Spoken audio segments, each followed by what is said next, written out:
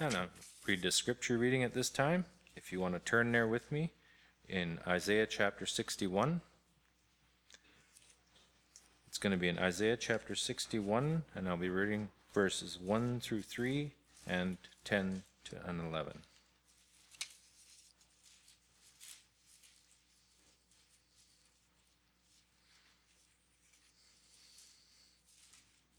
Isaiah 61. The Spirit of the Sovereign Lord is on me, because the Lord has anointed me to preach good news to the poor. He has sent me to bind up the brokenhearted, to proclaim freedom for the captives, and release the darkness from the prisoners, to proclaim the year of the Lord's favor, and the day of vengeance of our God, to comfort all who mourn, and provide for those who grieve in Zion, to bestow on them a crown of beauty instead of ashes, the oil of gladness instead of mourning, and a garment of praise instead of a spirit of despair. They will be called oaks of righteousness, a planting of the Lord for the display of his splendor. And over to 10. I delight greatly in the Lord. My soul rejoices in my God, for he has clothed me with garments of salvation and arrayed me in a robe of righteousness. As a bridegroom adorns his head like a priest, and a bride adorns herself with her jewels. For as the soil makes the sprout come up, and a garden causes seeds to grow, so the sovereign Lord will make righteousness and praise spring up before all nations.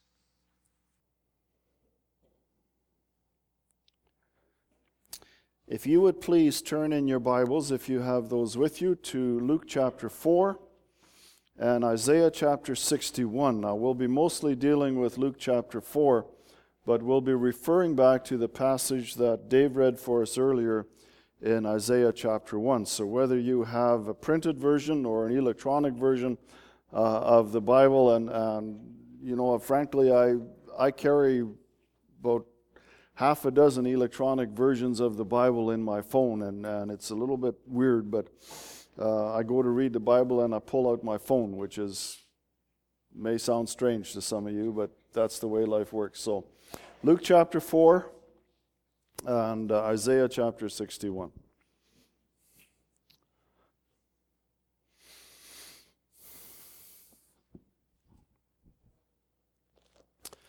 All right, we will begin in Luke chapter 4 and chat for a while, and then we will go back to Isaiah.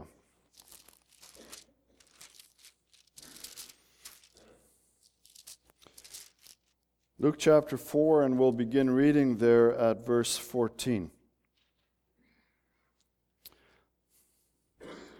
We're at the beginning of Jesus' ministry. He has just been baptized. The Holy Spirit was there when he was baptized. Jesus has just been through 40 days of fasting and temptation in the wilderness. The Bible says the Spirit led him into the desert. And then verse 14, Jesus returned to Galilee in the power of the Spirit. The Holy Spirit is at work here. Jesus returned to Galilee in the power of the Spirit, and news about him spread through the whole countryside.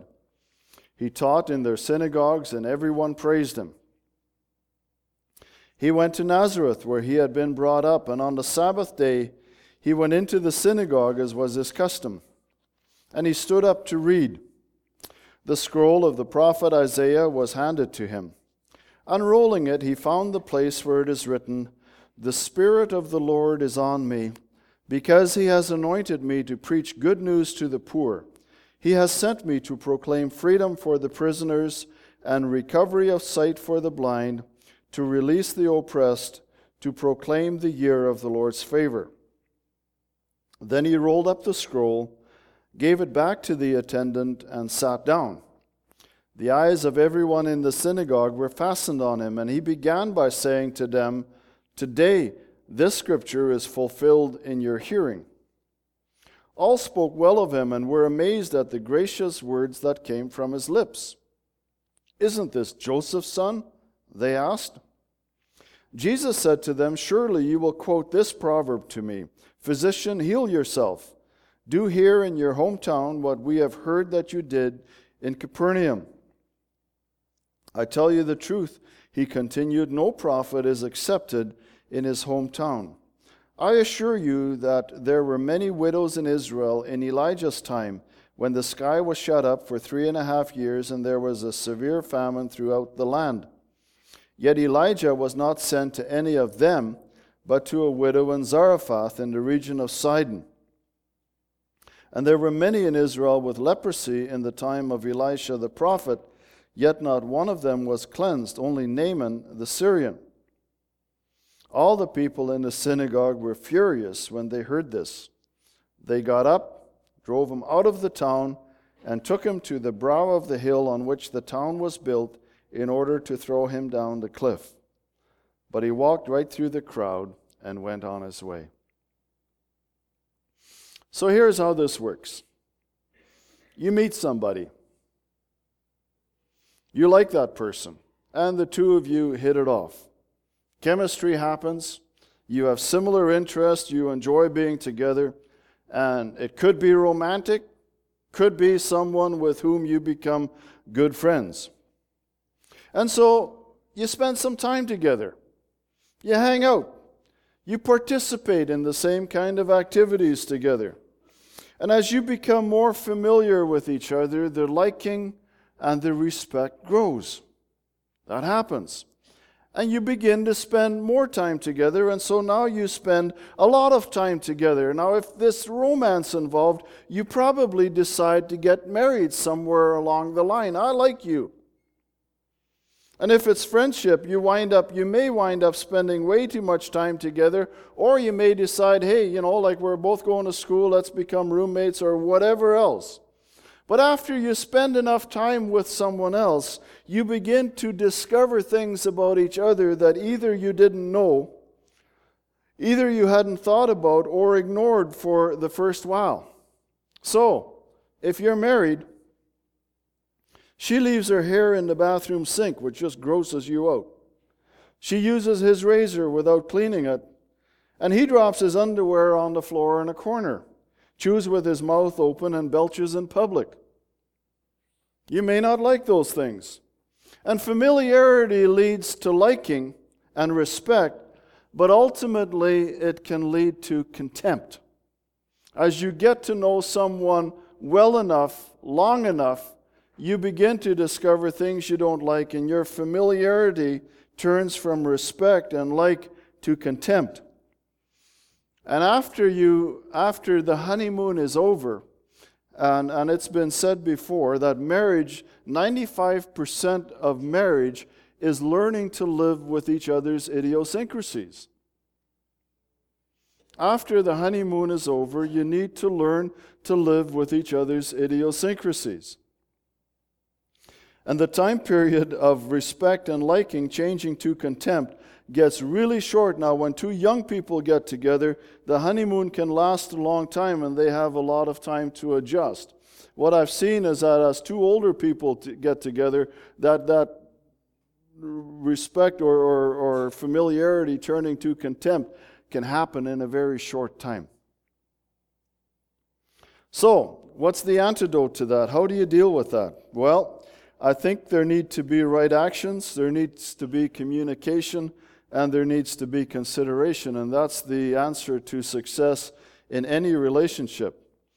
And when you are in a relationship with someone else, some things need to change, some things you just need to let go of. Kathy and I have been married for 40 some odd years, and we're still working at it.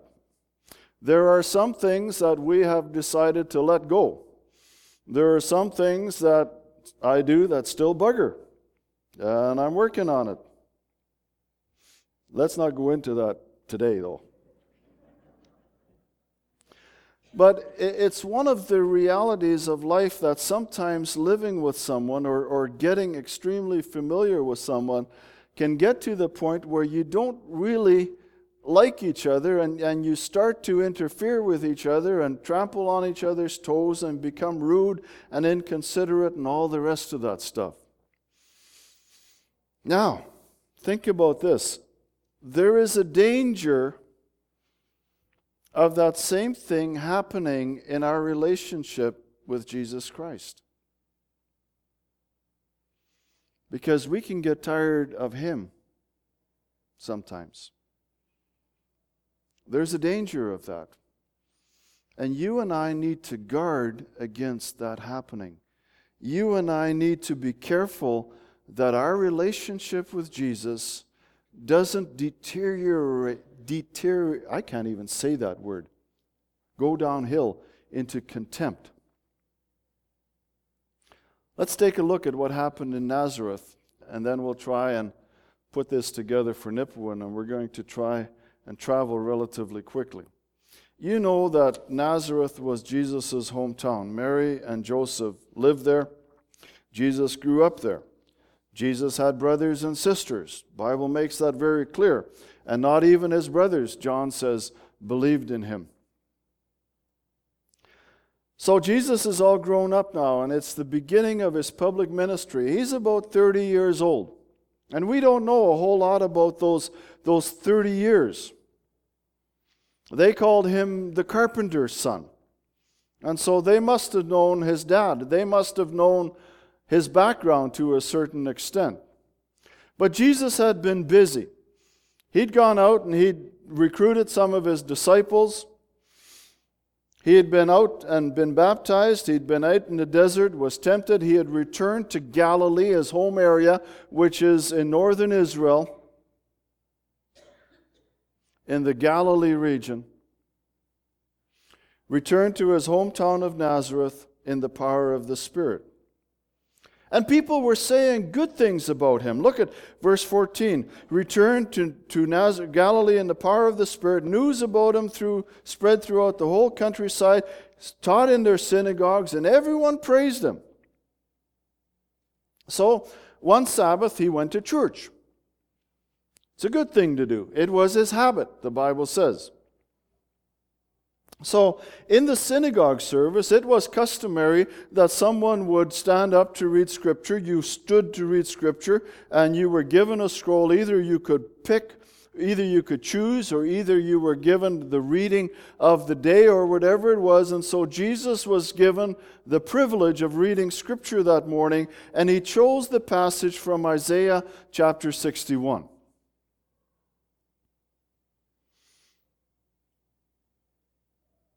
And as he read the passage, it's curious where he stopped. Because if you take a look at what he said, and then if you take a look at Isaiah, let me read for you the passage from Isaiah. And it goes something like this. The Spirit of the Sovereign Lord is on me, because the Lord has anointed me to preach good news to the poor.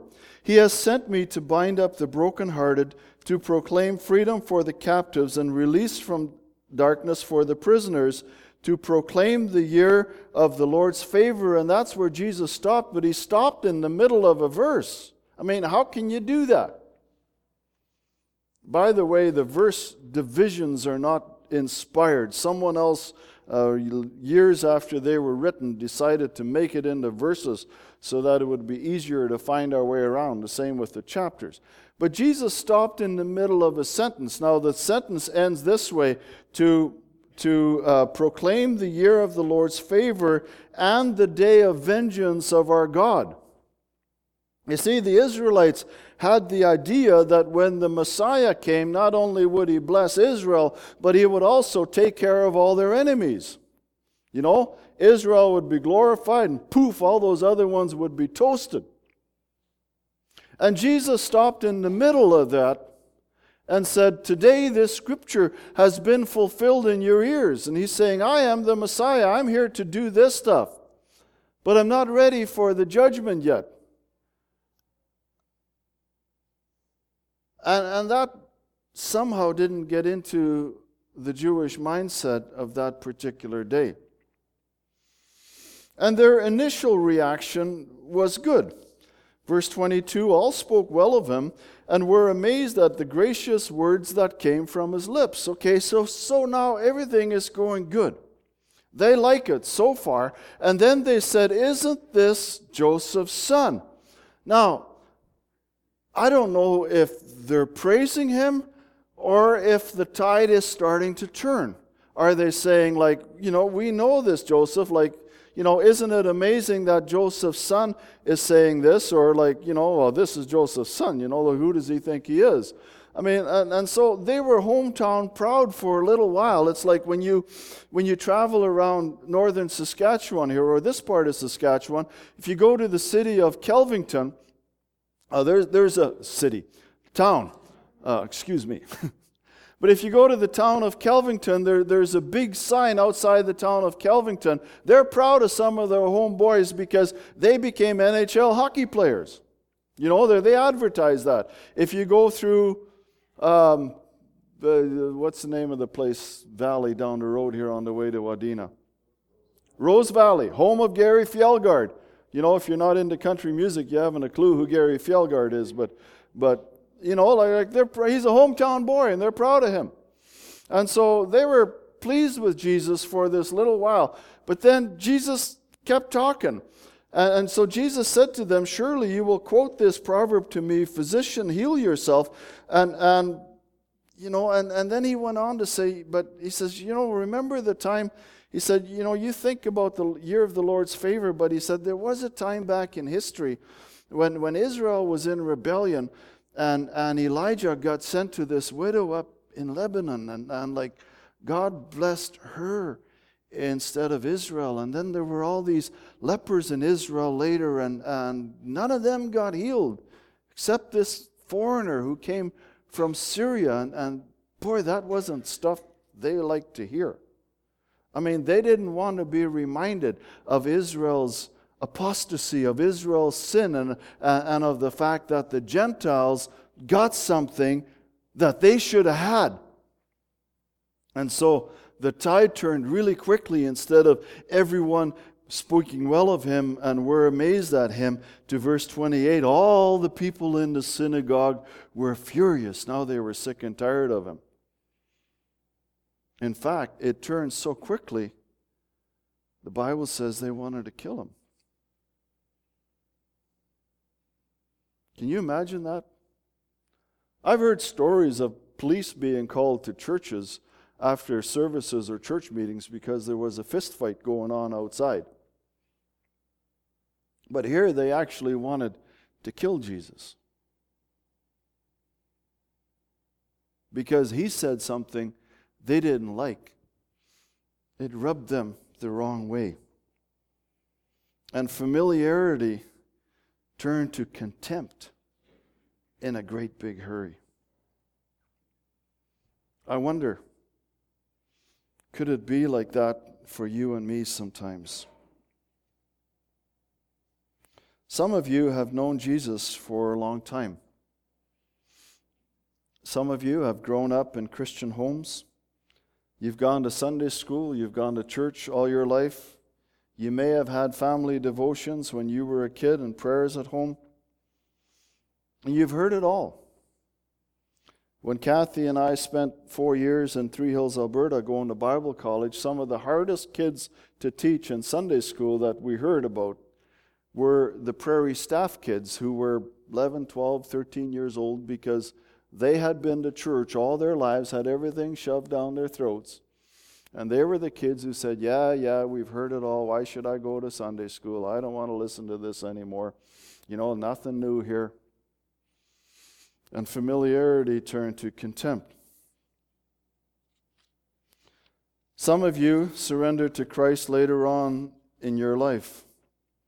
And at first there's the euphoria of a new relationship. And when you come to Jesus, you realize there's forgiveness and acceptance, and there's the excitement of learning about God's love and His work in history and His involvement in our daily lives. But after a while, that euphoria of a new relationship with Jesus, much like a human relationship, starts to turn into familiarity. And so now you have the beginning of routine, of a church and a church family routines that sometimes become burdensome and interfere with the pursuit of our own interest. And yes, it's one thing to be loved and accepted by God's family. It's another thing to love and accept some of God's people after you get to know them for a while. Right?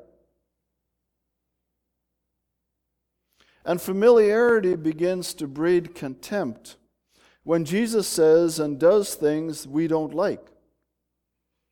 Things that are hard, or things that are expensive, or difficult, or bothersome, because then it gets hard. And so we rebel. And our rebellion takes many different forms, and you don't have to be young in order to rebel.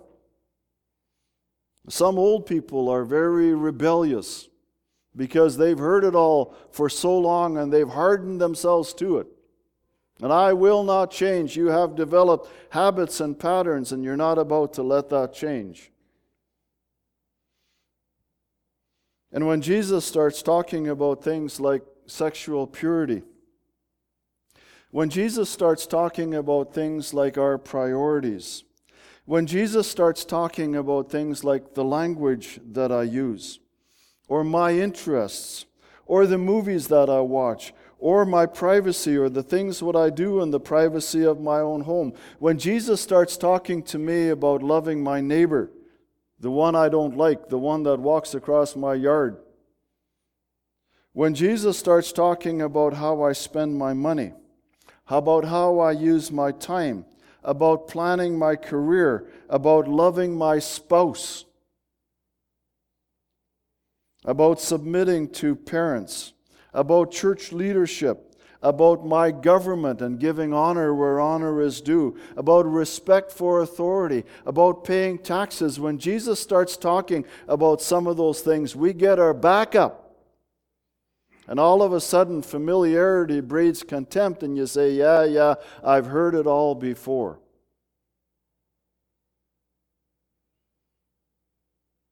It's like the man who said to me one time as we were engaged in a financial transaction, he says, good Christianity says that we will do one thing, and good business says that we will do another thing. Let's go with good business instead.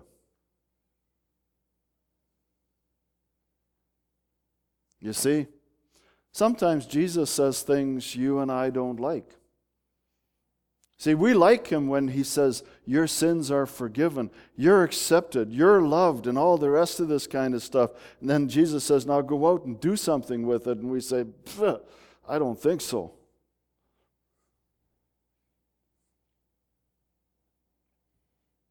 See, it's easy to like Jesus when things are coming our way. My wife tells me not to use this too much in church anymore, but you know my feelings about corn, right?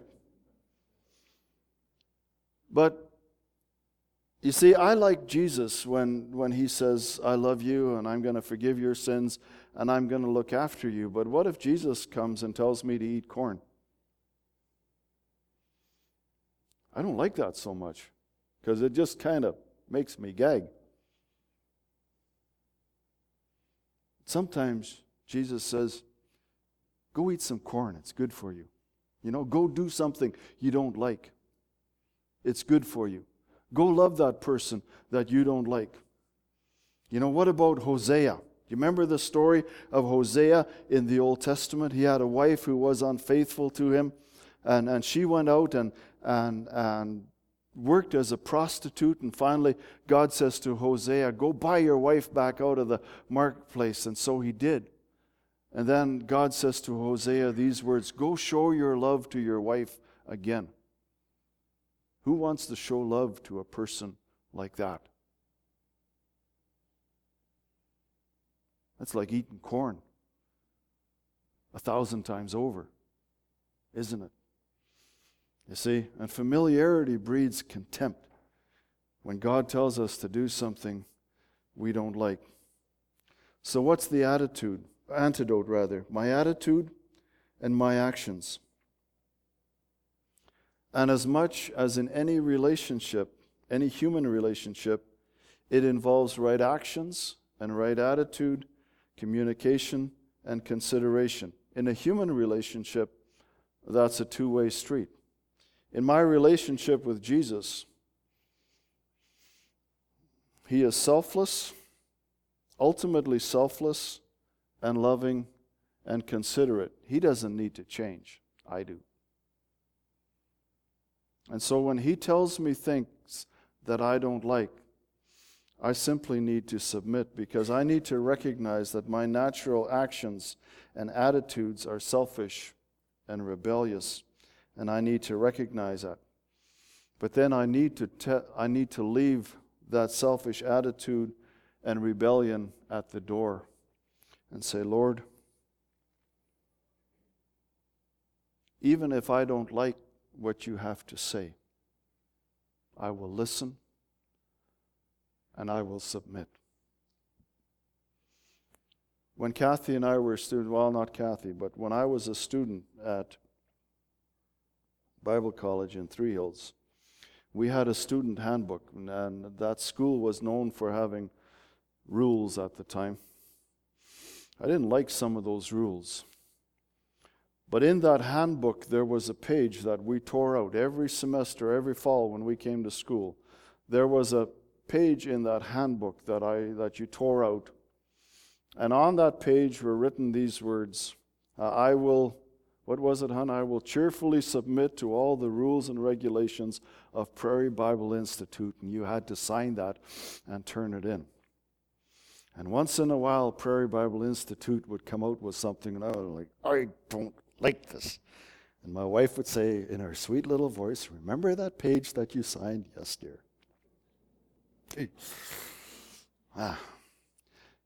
And when Jesus tells us things, he told people in Nazareth things they didn't want to hear. And sometimes Jesus tells us things we don't want to hear and things we don't want to do. And we can either become contemptuous and, well, we say, like I've never tried to kill him, but you can just turn your back on him and try and ignore him. Or you can submit and say, Lord, what you've just said to me is hard, but I will deal with it and I will submit to it. Father God, it's easy to say words, but Lord, it's a whole lot harder to check our own attitude and to look within our own hearts.